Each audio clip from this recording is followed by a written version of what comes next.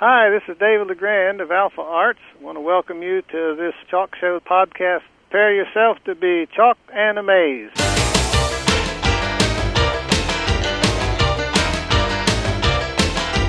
This episode of Chalked and Amazed is brought to you by Monkey Wrench Press, publishers of fascinating biographies like 40 Years a Lumberjack by Tim Burr. Woo! I'm so pleased to have as our guest on Chalked and Amazed today, Mr. David, I should say Dr. David LeGrand. David is a key player in the gospel chalk art world and is the owner and proprietor of the world's only Chalk Art Resource Center. He is a veteran chalker, a writer, inventor, a builder, a professor, a preacher, publisher of Chalk Art News, a free e-newsletter for chalkers, and the owner of Chalkmart.com. David, thanks for taking the time to be interviewed for Chalked and Amazed. Thank you. Joy to be here today. David, you've been chalking for a little while, and I want to look back into your history and find out how it was that you first got exposed to chalk art and got involved with it. Well, in 1965, I was in seminary in California, Talbot Seminary, and I had a chalk artist named Jerry Zwall come to the church and do several meetings. And he was several years my senior, had gray hair, and told me to pick up the chalk because he knew I could do it. And I said, no, I'm a mechanical artist. I couldn't do this, Jerry. And he said, yes, you can. And after about 2 or 3 times of that, finally he looked me in the eye and said, did your parents teach you to respect your elders? And I said, yes, sir. He said, then pick up the chalk. He said, I've got gray hair and you don't. So he drew a line right down the middle of the sheet and drew on the left side and told me to draw on the right side. Gave me about a 1-hour lesson, and I built an easel and started. That was in 1965. 1965. Wow, so you've been at it for a good long while. You're a regular veteran then. Hey, before we go much further, I want you to tell the people where you are located in the country. We are in Winston-Salem, North Carolina, right in the middle of North Carolina, state of North Carolina. All right, so Jerry Zwall was your first exposure to chalk art in 65. Have you ever had any other teachers or mentors along the way? Yeah, that's the funny part. Jerry Zwall gave me a 1-hour lesson, and that's all I had for 39 years. Really? And until about 5 or 6 years ago when I met Matt Bowman. When Terry Martin died, I bought out Mrs. Martin's chalk supplies, and on the end of a box there was the name Matthew Bowman. And I said, who is this guy? And she said, oh, he's somebody you have to meet. So I called him up and went to 3 days of a Phase 2 and learned more in 3 days with Matt Bowman than I had learned in 39 years. And so then, of course, right after that, I met the Toolings. And then they all started coming here for classes. And they have been now for 5 years, I guess. Yeah, and I want to talk about that a little later on in the program, about your Chalk Art Resource Center. So your first teacher was Jerry, and then Matt and Ding, of course. Their names seem to come up in just about every interview as far as people learning. And that was a conference, right, that you went to where you first met Matt Bowman? Well, he calls it Phase 2. He has Phase 1 for beginners and Phase 2 in the advanced class. And I went 3 days of Phase 2 up in Flint, Michigan at the time. Now, what was that like for you as an observer and a participant? How did that affect you? Listen, I was going to give up chalk art, Carrie, until then. I really was. Nobody had ever taught me how to hide a picture with the blacklight chalk, and I just felt like I really wasn't doing real well, even after 39 years and after drawing hundreds of pictures. And so it just set me on fire. When I was with Matt those 3 days and learned all I learned, on the way back home from Michigan, I had my wife drive, and I began drawing plans for the Alpha Art Studio that we have here now, state-of-the-art training here in Winston-Salem. So it really was kind of an epiphany moment for you, kind of set you on a new track. Oh, definitely. Sure did. I tell Matt all the time, I said, look what you got me into. It's all your fault. So, now, have you been doing chalk on a full-time basis since that happened? No. I've been an interim pastor in 38 churches through the years, and I have mostly drawn when I was interim pastor just whenever I wanted to draw. Once in a while I do a Sunday through Wednesday meeting for a church, but it's not full-time, never has been full-time for me. It's more full-time supporting chalk artists now. I don't think there's a day go by that I don't do something for chalk artists. That's either true. Building easels or doing DVDs for them or something. I believe that completely. You are still drawing, though. I mean, you're still presenting programs with chalk art. Oh, yes. Oh, yes. Can you tell me what one of your typical programs looks like? Well, a typical program for me is to speak a little bit on the subject. I used to do that after I drew, but Ding and Terry Martin and others convinced me that's sort of anticlimactic, so I like to do either speak a little bit before 10 minutes or so, or to 15, or I do recordings and with sound and music and sometimes sound effects, lightning or whatever, and I play it many times while I'm drawing. And so my main objective always for drawing, of course, is to present a Bible message. I'm not in the entertainment business. I grew up on a farm and a carnival, and I know how to entertain people. That's not my reason for living. I only draw to present a Bible message and to bring people to Christ as Savior, or to encourage, build up the church, you know. Now, I remember meeting you, I think it was last summer, up at the Gull Lake Conference Center. It was the first time I believe we met face-to-face and had a chance to talk about chalk. And I remember you mentioning your upbringing, traveling with the carnival. I find that fascinating and wonder if you could reflect on that part of your history for just a moment. Well, when my dad was 15 years old, his dad was a hot-headed Frenchman from France, and he chased my dad 2 city blocks with a butcher knife, and my dad never went back home. I've never met anybody on his side of the family. And my dad joined up with the Johnny J. Jones Fair. They had their own train and about 50 railroad cars, and they traveled all over the country doing fairs from city to city. And so my mother left the farm up in Michigan, near Battle Creek, and that's where they met on the carnival. And then that's how I got here. And so what would happen? My parents would travel with their carnival 9 months a year or fair, and send me to my grandmother's in Michigan to stay and go to school. And then in the summer, I'd travel with them on the fair. And I'll guarantee you one thing: it's not as exciting as people might think. It's pretty boring. Do the same thing week after week after. In fact, when I was 6 years old, I stood on the Midway and looked up and down the Midway one morning and said, "I don't know what I'm going to do in this life, but I sure know what it's not going to be." And so that's where the farm and carnival come in. My grandmother outlived 4 husbands, married the 5th one at 80 years old, and left him watching TV, and he died before she came back home. She went to see the country. Oh, my. And she lived to be 99. And so I got used to working with my hands on the farm and the carnival, and you know, Lord prepares you for a lot of things in your life. I used to stand and holler my fool head off from 9 in the morning to 1 the next morning. "Hey, I guess your age, weight, first name, tell you how old you look, how young you feel. Step right up, 50 cents a dollar." And I did that, and that was long before I was saved at 16 years old. And you know, it's amazing how the Lord prepares you for you even saved. It didn't dawn on me till years later that God was preparing me to preach long before I was even saved. Yeah. And so between the farm and the carnival, God was preparing me for ministry. I've just finished teaching here at Piedmont Baptist College, was Piedmont Bible College, for 37 years. Been in 38 interim pastorates. And, of course, now my main emphasis of ministry is either an interim pastor or for training chalk artists. Sure, you say you were saved at 16. I want to touch on that Yeah. for just a moment. How did that event occur? How did you come to know the Well, Lord? there wasn't a single person in the whole clan that was saved.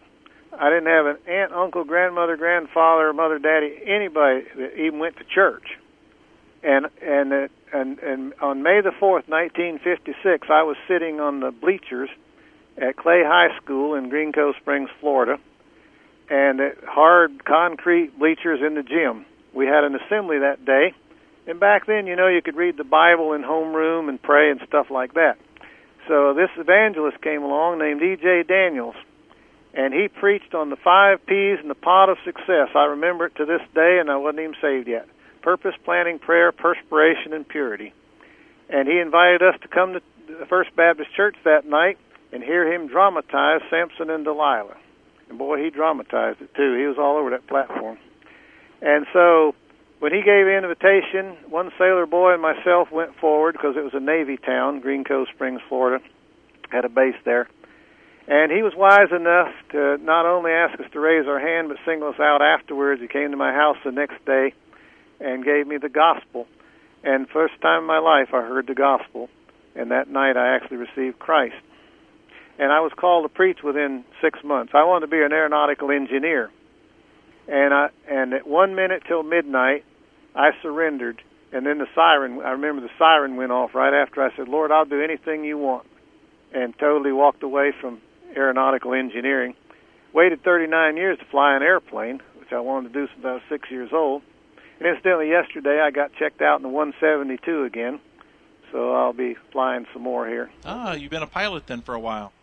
Oh, I've got about almost 700 hours in planes and 2,200 hours in ultralight.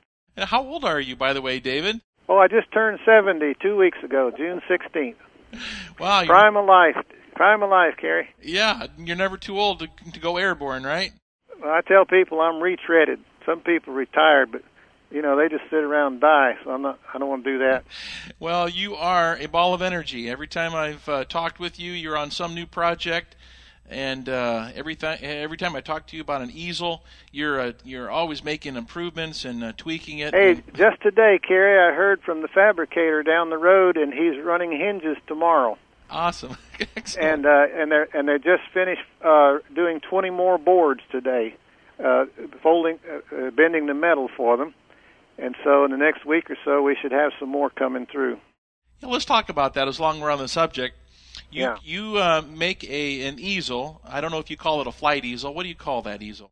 No, I just call it the Legrand easel.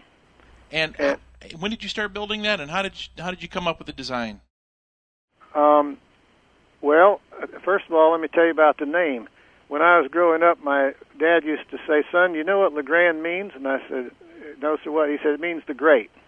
So I don't need any other name for the easel, do I? No, no. The great. Anyhow, 4 years ago, I called Dan Unruh one day, and he told me he was having problems getting parts for his easel that he made. He doesn't make them anymore, incidentally, because his health won't let him. But he told me he was having trouble, and I said, "Well, Dan, I'll make parts for you. I can make anything you want." And because I got a lathe, milling machine, a whole 80-foot shop here. And so, anyhow, he said, "Well, I think what you ought to do is design your own easel." Said, "You sound like you could do that." Also, when I first met Matt, he said, "You know, I've never met anybody that could make easels good enough, so that's why I'm making them." Frankly, he doesn't really want to make them. And so I said, "Okay, I'll take the challenge." And so I started working on it, and I've been designing and redesigning now for 4 years, and I think we're just about there, because I got some new developments coming through even this week, a whole new control box and other things, and a whole new light hood, and so that's the way Kerry, I wanted to design an easel for 30-some years, what I called the 30-second easel. It could be set up in 30 seconds. I've seen artists spend 2 hours setting up easels, and many of them 40 minutes. And I'd never draw if I had to do that. And so I wanted an easel you could set up fast. Unfortunately, I have not met my goal of 30 seconds. The fastest I've set mine up is 1 minute and 20 seconds before, when I really was trying, going at it. But that's the way I got started at it. And I realized that, you can train chalk artists, but if they don't have the tools to get out there and do the job, they're probably not going to do it. And so that's why my passion is to have the top-of-the-line easel with the brightest black light and good controls, and it meets all the requirements of a rigid board and yet light enough. Mine only weighs about 45 pounds now, and I want it to meet all the requirements that they need and keep the price down. What is the retail price now of your easel? It's $9.97, and which is about $200 to $300 less than, in fact, a whole lot less than some others I've seen before. But most of these other folks are not making easels anymore. As far as I know, I'm the primary one manufacturing them, literally in the world. I think you're right. The easel itself has gone through a number of changes and kind of evolved over the last 4 years. I think I was the purchaser of one of your very first. Yes, and you've been a super helping me evaluate things and reevaluate and upgrade it all along. It's been my pleasure. I enjoy making improvements on things, whenever I can as well. And you're completely away from wood and resin or plastic of any kind. It's all right. Aluminum now, correct?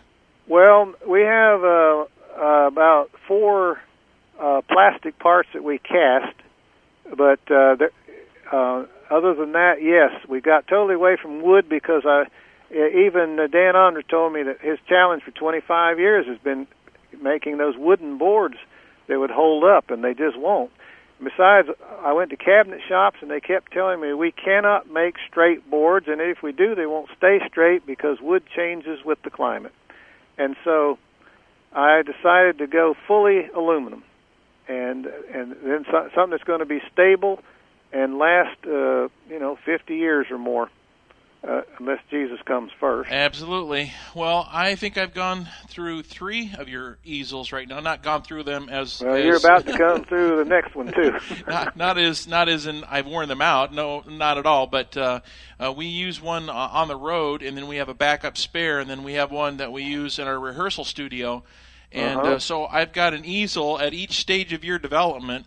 And was glad to get your recent board. I like the design very much. The aluminum folds into quarters. It's powder coated. It's light. It's I'm liking it very much. I just need to get it padded a little bit so my chalk doesn't talk so much. Well, I want to talk a little bit about some of your other products in a moment, but before that, I'm just curious to know how many of your programs might be presented in secular venues, like civic groups or other organizations, or do you do exclusively gospel presentations? Well, I have already recorded about 90 pictures by different artists. Most of them are just for Christian presentations that are not secular. However, I recently had Gary Means in here, and we did about 6 of his pictures, which I haven't even put on the website yet. And I had Vester Arnold here, but I think he mostly does them in church.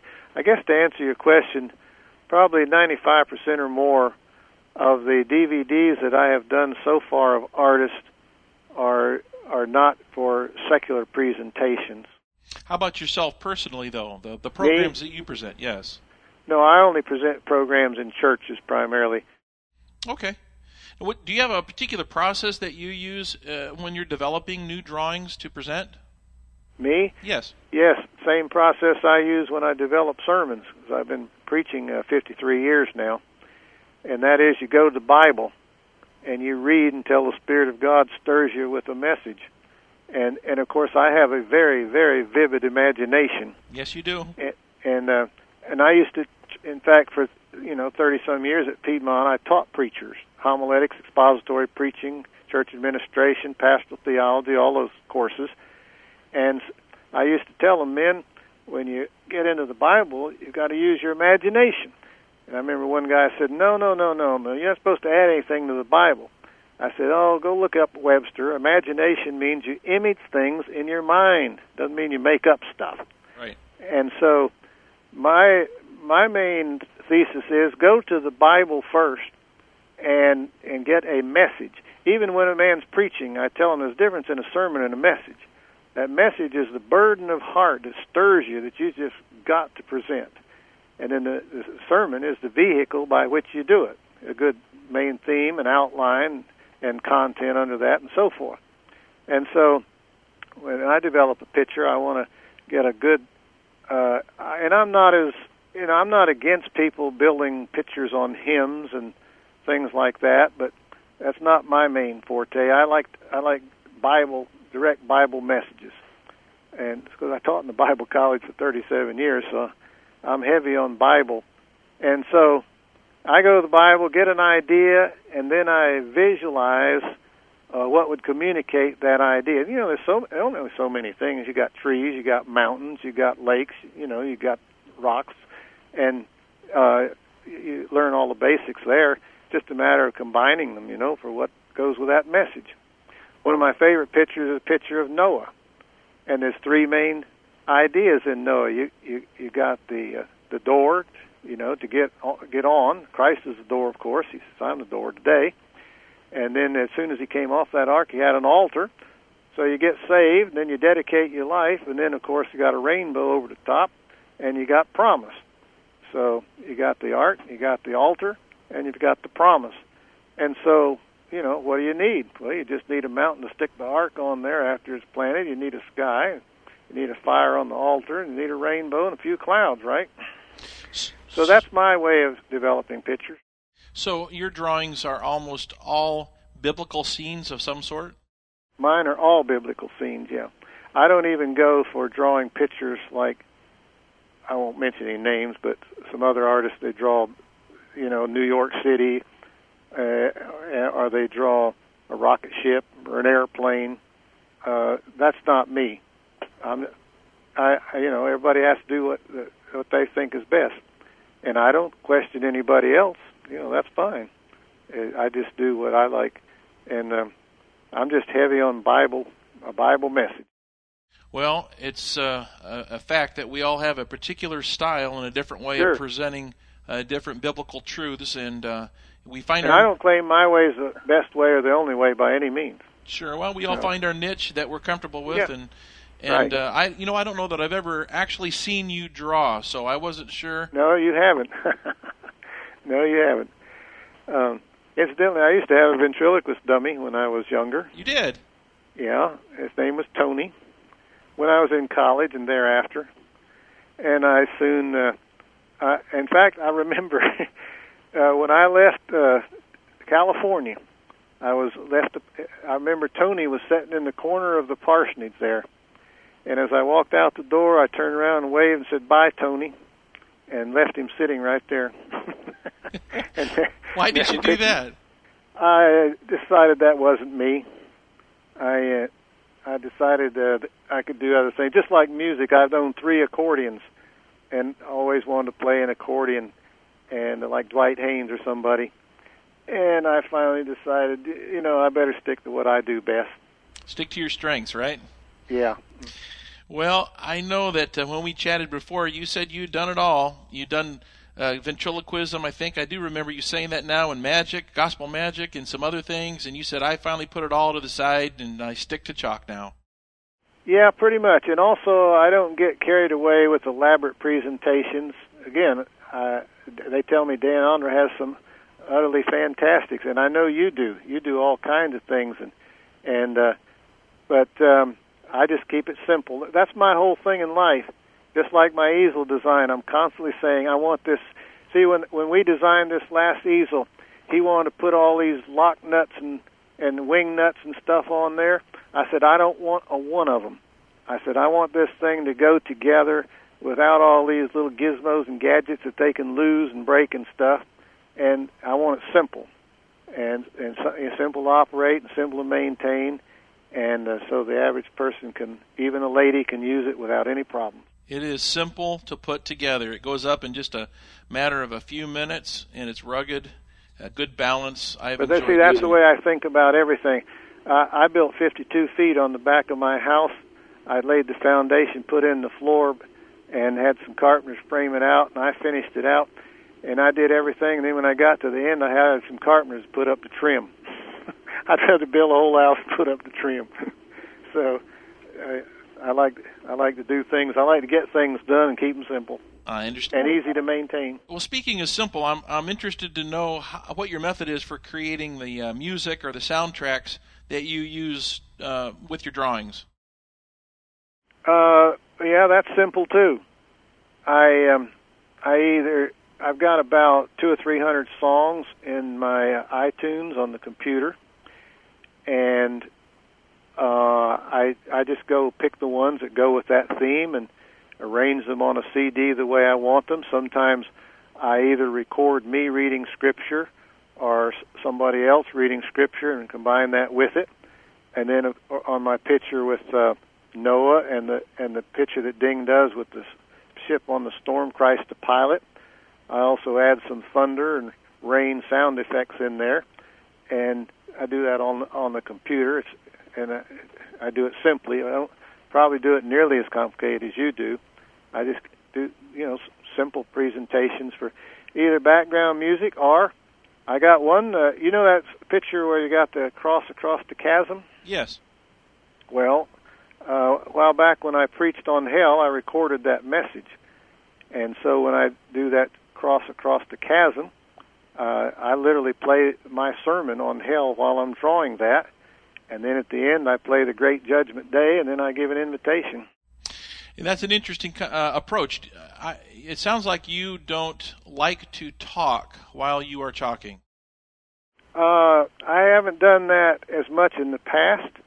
And no, some people are really good, like Matt Bowman, at doing that, and others. But I'm going to do more of that in the future. But I really prefer just to record things, and I feel like I can put so much more in there. I like variety. Even when I was teaching college, if I saw the students getting a little bored, I did something different. Yeah. And I told them college is supposed to be fun, not boring. And so I don't want just pure entertainment, but I want variety, and I want something that'll keep their interest as we go along. Right, I understand. And that's why my pictures are fairly simple as well, because I don't. I watch artists stand up there and sort of piddle around drawing something for 2 or 3 minutes, some little house or figure, and I think, my, oh my, that ought to be moving. So I want to keep it moving. I'm anxious to see you one of these days, because I think you probably really keep things moving. I try to, like you. I believe in variety. Because we're typically booked for 5 days or five programs, which is a lot of material. Right. I couldn't just stand up there and hold a crowd myself for that period of time. So our programs are a mix of things: some ventriloquism, some gospel illusion, some chalk art, and other things thrown into the mix. So they're more variety programs than they are magic shows or just chalk art presentations. And I'm sure you get the gospel in there too. Oh, absolutely! It's all woven throughout the whole program from the very beginning to the very end. And in a lot of ways, you're probably much more effective than I am, because we live in that kind of day when people, they like those things. Well, I don't know that that's necessarily the truth. I think if we were just doing one-night programs and then packing up and moving on to the next spot, we could be a lot less involved in what we do. But we're trying to get people to come and then like what they see so much that they will continue to invite friends and guests and neighbors and coworkers and family members and try to increase the crowd, not for the crowd's sake, but to bring people to the Lord. We're in evangelism, so we figure if they don't like this part, if they don't like ventriloquism, maybe they'll like the magic. If they don't like that, maybe they'll like the chalk. Well, everybody likes the chalk, and that's so true. That is the most powerful component, I believe, of our program. I've taught 26 different classes at Piedmont through the years. One of them was audio visuals, and out of all the audio and visuals, I found that chalk art grips people more than anything. Yes. And especially in this mechanical computer age where everything's starting to look so artificial. I think it even has more appeal, and perhaps in some ways than before, because people see all that computer-generated graphics all the time, and now you got something real. I was impressed way back in the see, when was I? In the 60s, when I was in seminary. We went to Disneyland one day, and this guy had an overhead projector, and he was drawing portraits of people on transparencies outside along the walkway, and he must have had 300 people standing there watching him. And I said to myself, you know, it's just the fact that there's his hand doing it right there in front of him, you know? It's not like a slideshow or something. They actually see it happening. And that really impressed me with the idea of, you know, that chalk has that appeal too. I think you're right. Absolutely. I've talked to people that have turned on television, you know, they flip through the channels and they see Bill Alexander or Bob Ross, and it just locks them. They just start watching that, and before you know it, they've spent 20, 30 minutes watching this guy create an oil painting. Hey, you know what? I have all 390 videos of Bob Ross's program. You know, speaking of videos, now you mentioned earlier the different chalk artists who have come into your facility there, the world's only chalk art resource center. I call it the state-of-the-art chalk art training center. State-of-the-art chalk art training center, yes. Yeah. And you are... Plus, you're right, we also have added the Ding Tooling Media Center. I have 200 chalk pictures, over 200 pictures laminated now, hanging on the wall on racks like you look through carpet in a store.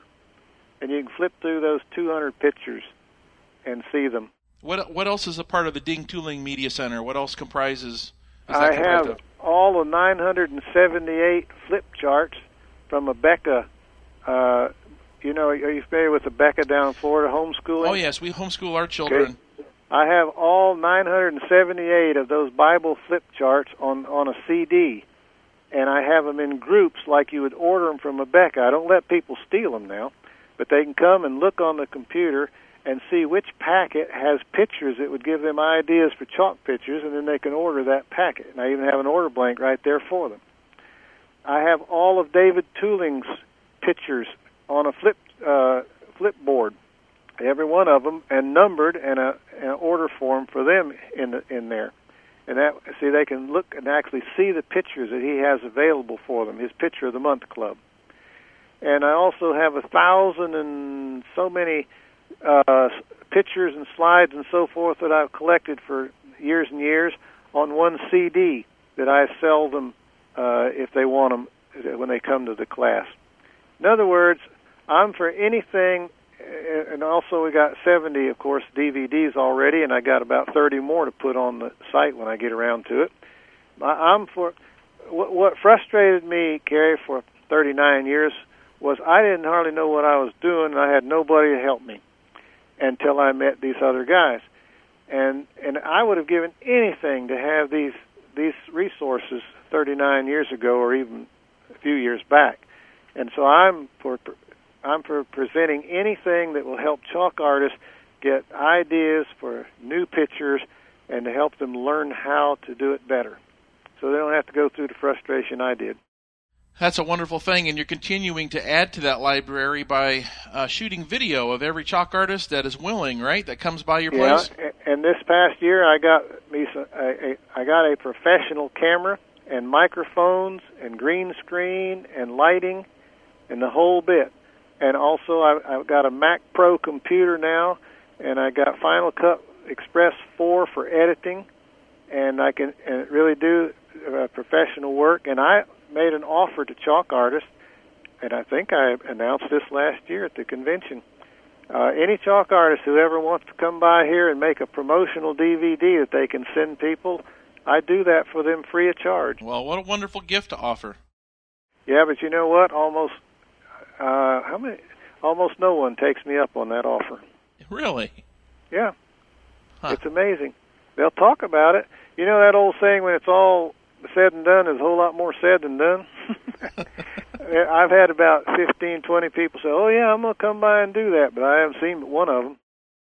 Oh, my. Well, I hope that after this podcast, maybe a few people listening will take you up on it, make the And not only that, Carrie, I have a guest house right across the street from me that I bought. It did have 3 bedrooms and 2 baths. Now it's got 5 bedrooms and 4 full baths.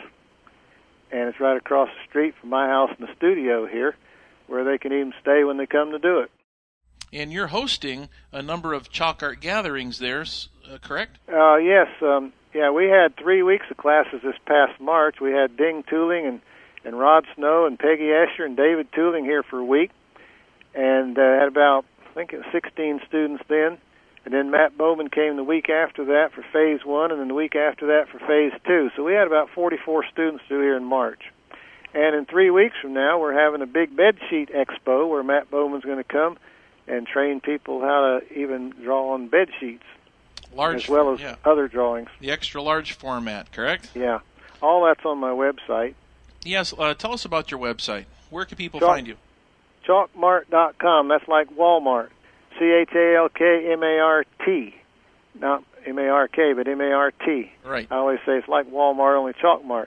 In other words, where you get a lot of things you want for chalk work. And on that site, I've been publishing now Chalk Art News since January, and all the issues are on there. They can go on a button that says Chalk Art News, and any of those back issues they can find. And then every month I put the current one on that page, and then I move in fact, I'm just about tonight going to send out the July issue, which is all about Dan Ondra. I've collected a whole bunch of testimonials about Dan, and I'm behind getting that out because I was waiting for somebody else to give me a few, and so I'm ready now to send that out. Every month I send out Chalk Art News, and I wish people would send me stuff to put on there, some pictures and ideas and all those things, anything that will help chalk artists. And then, of course, on there I have some a button that says free books. And most of my notes from college, I have all the Bible Doctrine 1 and 2, Biblical Interpretation, Evangelism, Teaching Methods, a 90-page book on marriage in the home, etc., etc. They're free downloads on there. The college notes that I spent 30-some years developing. Also on that site, we have, of course, the 70, right now, DVDs for chalk artists, and then I have my easel on there. And so, in other words, anything... Oh, there's one other very important thing on there. There is a chalk artist directory, and I have everybody that wants to be on there, that wants to get meetings. I put their name and address, phone number, email address, website, whatever they want to put on there. And the idea is if somebody anywhere in the country wants to schedule a chalk artist, they can go on there and find somebody in their area, hopefully. And so anybody that wants to be on that list, just tell them to email me, and I'll put them on there. Like in March, we had one lady who went on there and found another lady who was coming to our class just 4 miles from where she lived, way out in Washington. And so both of them came to class together. Nice. What a resource. Well, I hope people will take advantage of that and go on your site and, request to be added to the list. I know I did, a few months ago, and so I'm on the list there somewhere toward the bottom of it. There is another important link on your website that I have seen. It's not a free download, but don't you have a large chalk art book that's still in kind of process? Yes, I have an e-book. So far, it's 128 pages. I charge them $29.95, and I tell them anytime I add more pages, I send out a free link for them to go and pick up the new pages. To tell you the honest truth, I haven't done much with that in the last few months because I've been too busy doing some of this other stuff. But I will continually add stuff to that book as we go along, and so that's something they just download. And it makes it easy for me to add more to it, and makes it less expensive for everybody for me to do it that way. So people can just purchase online with like a PayPal account and then have an immediate download. Yeah, well, actually, they can use a credit card. I take 4 credit cards, Visa, MasterCard, Discover, and American Express, I believe it is. And they just put that in, and then they'll immediately get a link, they download it. And if they lose the link, I send it back to them without charge. Okay. Now, I downloaded it, and I've looked it over. There's a lot of great material there. What's the title of the book again, though? It escapes me here. Chalk Art for Christian Ministry. Yeah, how is it we can expose more people to chalk art? How can we bring more students in? How can we add fresh blood to the chalk art world? Well, the first thing that comes to my mind is we can plaster anything we can possibly do all over the Internet, because that's where everybody goes anymore. That is, except the old-timers that don't even have a computer, a lot of them. But that's the day's coming when that won't be anymore. But, yeah, I'm going to start putting more things on YouTube. I'm going to put more things on eBay. I'm going to put more things. And I'm not one of those people who sit around and blog and talk to people on the computer all day. I'd rather be doing something else. But anything that we can get out there on the Internet, that's the best thing to start with. And then, of course, anytime you meet people, anywhere, in churches or wherever you go, that have any interest at all in chalk art, then point them immediately to, the place where they can get training like we do here. Or that's another thing. We have a whole course, Phase 1 on DVD on our website as well. For $99, somebody can get 5 DVDs, and Matt Bowman takes them through absolute basics from here's a piece of chalk and paper, how to draw the mountains and everything, and how to put it all together. And he even gives them credit for that. Phase 1, so they can come to Phase 2 later if they want. And so, we're trying to make everything available for them. So now you've talked about some of the other teachers that have been a part there at your state-of-the-art yes. chalk art center. Do you teach as well? Are you one of the professors that stands up and actually does some chalk instruction? Well, I'll tell you what I've done. I don't teach a whole week like they do. See, I've had Matt Bowman and David Tooling. Last year I had a meeting right after the one up there where I had Esther Fry, who's now 94 years old, and Ray Dombach here together for a week. Boy, that was a great meeting. And then I've had other artists come in for DVDs, but mainly every year we have 2 or 3 weeks in March, and then we have something in the fall, just like we're having 3 weeks from now. But what I teach most of the time in those classes is how to prepare the message to go along with the picture. I find a lot of people struggle with that part. And since I trained preachers for 30-some years in homiletics, expository preaching, and so forth, then I've contributed in Ding's class and Matt's class. And you remember he gave me 3 hours up there last year when we were up at the convention. And so that's what I have taught mostly, because, hey, when you got all these experts around, I don't need to be teaching them to do the chalk art part. Now, I have done that. I've had groups come in from churches, and I teach them maybe a one-day class, but I don't do the whole week thing, because I'm better at hosting it here and feeding the people, because we feed them breakfast and lunch when they're here. Barbara and I fed as many as 25 a meal sometimes here. And so I do the hosting. I get them scheduled in the rooms and just get everything they need. I consider myself their servant when they come, and I just say, everything you need, you just say so. Now, I know that you do some other art besides just chalk art, correct? No, I bought all of Bob Ross's stuff, and I got all the oils here, and I've done one oil painting. Okay. Well, and my son's a sculptor. My son is absolutely one of the best you've ever seen at sculpting. If he could get enough commissions, he would like to make his living just sculpting. And in fact, you can go on SteveLegrand.com and see some of his work. He's so good at detail and expression, it's unreal. But he just hasn't met the right group yet to make enough money to really go with it. SteveLegrand.com, I'll check that out. Yeah, that's my son.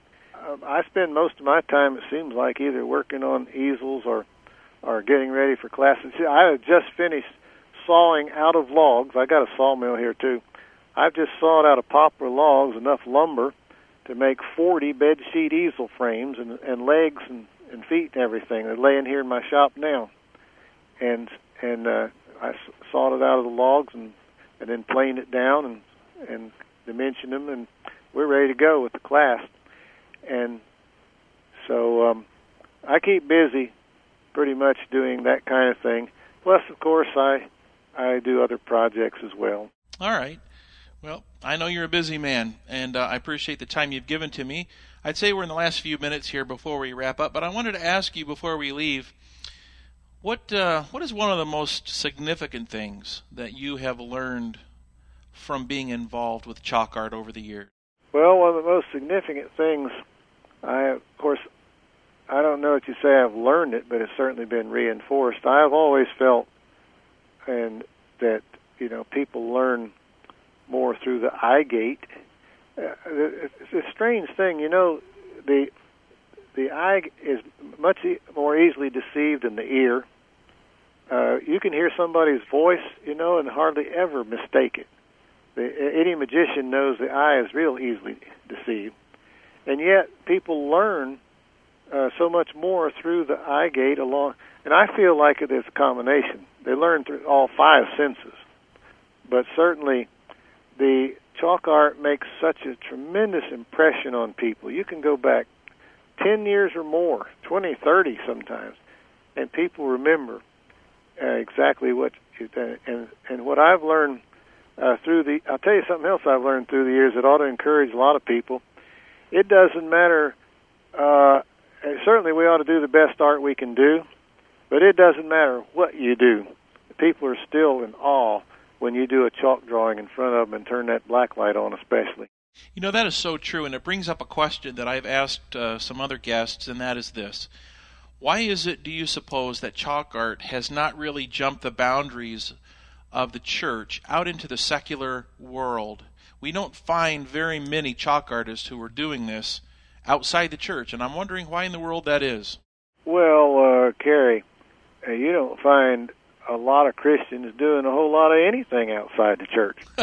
What I mean is this: you've got secular magicians, and then you've got gospel magicians, and same with ventriloquists, and same with a lot of other performing arts kinds of tools. Yep. Well, why is it that there aren't people who aren't even Christian at all out there using chalk art as entertainment in nightclubs, on television, and so forth? I know of a couple, but there just aren't very many, and I've wondered why that is. Do you have any thoughts? No, I've never thought about that. I know that there are people like Gary Means and Ben Glenn who are out there reaching people with chalk, but I don't know. I'll tell you, you've seen Terry Fader before, the ventriloquist? I believe I have. Okay. When he was first on that program, I think it was American Has Talent. Is that the one he was on? Yeah, American Idol. America's Got one of those. Incidentally, I saw him in person last year out in Los Angeles. He's got a $12 million a year contract now. Anyhow, I remember what the judging panel said, particularly that nutcase that sits on the right end over there. I can't remember his name. The guy's so critical of everybody. Oh, anyhow, Simon, isn't it? Yeah, Simon, yeah. Simon Says, yeah. Anyhow, I remember what Simon said. Simon said, I had no regard whatsoever for a ventriloquist until I saw Terry Fader. He said, I just thought it was, just bottom of the line, nothing. That isn't his words exactly, but that's the idea. And Terry changed his whole concept. I have the feeling that a lot of people out in the world might feel somewhat that way about chalk art, thinking, well, it's just chalk, and it's not real. It's not that significant, maybe. I don't know. That's just a theory I just came up with. Okay. Well, maybe we can do some things to change that perception. And help people be more attracted to chalk art, within the church. Yeah, Matt Bowman would like that because he needs to sell more chalk right now. Well, anything to shore it up. That's one of the reasons, one of the motivations behind this podcast is to try to give chalk art a broader exposure and to use the internet as a medium to do that. Now, while we're on here, Kerry, how are you mostly promoting this? People need to know that. Well, there are a couple of key people that I have contacted who have extensive email lists of people in chalk art or who involved, Matt Bowman, of course, being one of them. And, he has the largest one probably. Right. And I've asked him to kind of give a broadcast email. And when you send out your Chalk Art News here in July, I'm hoping that you'll give it a little plug. I am. And so that people who are in Chalk Art will become aware of it. Go to the website, see the interview episodes. And by the way, the website is not just about interviews. We have other resources on the website for a free download, little short articles that I've written, and we'll continue to write about chalk art. And remind us what that website is. That's chalkedandamazed.com, ChalkedandAmazed, kind of like Shocked and Amazed, only chalked .com. Yeah, all right, okay. Thanks for the plug. I appreciate it. Well, I mean, let's face it, you're doing an awful lot of work here. It needs to be. Have you put it on YouTube? Well, not yet. But speaking of YouTube, I hope to make that jump. But one of the things I wanted to ask you about is when people go to the website and they are looking at the podcast and your picture and the little blurb that I've written, I also like to include a little piece of video. And I'm wondering if you might have any videos on YouTube of yourself drawing that I could embed into the site. No, I don't. Not yet. Okay, well, I hope you'll do that soon so that people can actually get a little glimpse of what you look like, in action. Well, my mug is on my website. It's under any of those classes. The reason I put it on there so people can recognize me when I pick them up at the airport. Okay. And also, if they'll print that out and put it under their kitchen cabinet, if that doesn't get rid of the bugs, they can forget RAID and save all that money. All right. Well, I'm glad to have that tip. Okay. David, you've given me a good chunk of your evening here, and I don't want to take advantage of you, but before we go, people love stories, especially funny stories, and I'm wondering if you could tell us about something that was amazing or funny or embarrassing, that maybe one or two things that have happened to you over the years while you've been presenting chalk. Yeah, I was up in Virginia one day drawing a chalk picture one Sunday morning in a service, and the platform was about 4 feet high, but it wasn't very deep from front to back. And they had just finished taking up the offering, and they had these little dinky tables about a foot square, and they put all the plates on there. So I was just drawing away, and I turned around. I sort of backed up a little bit. You know how you draw a picture and then you want to back up and look at it a little? Right. Well, I backed up all right, and when I did, I fell off the platform and knocked all that money all over the front of the church. The deacons were up there on their hands and knees gathering it up again.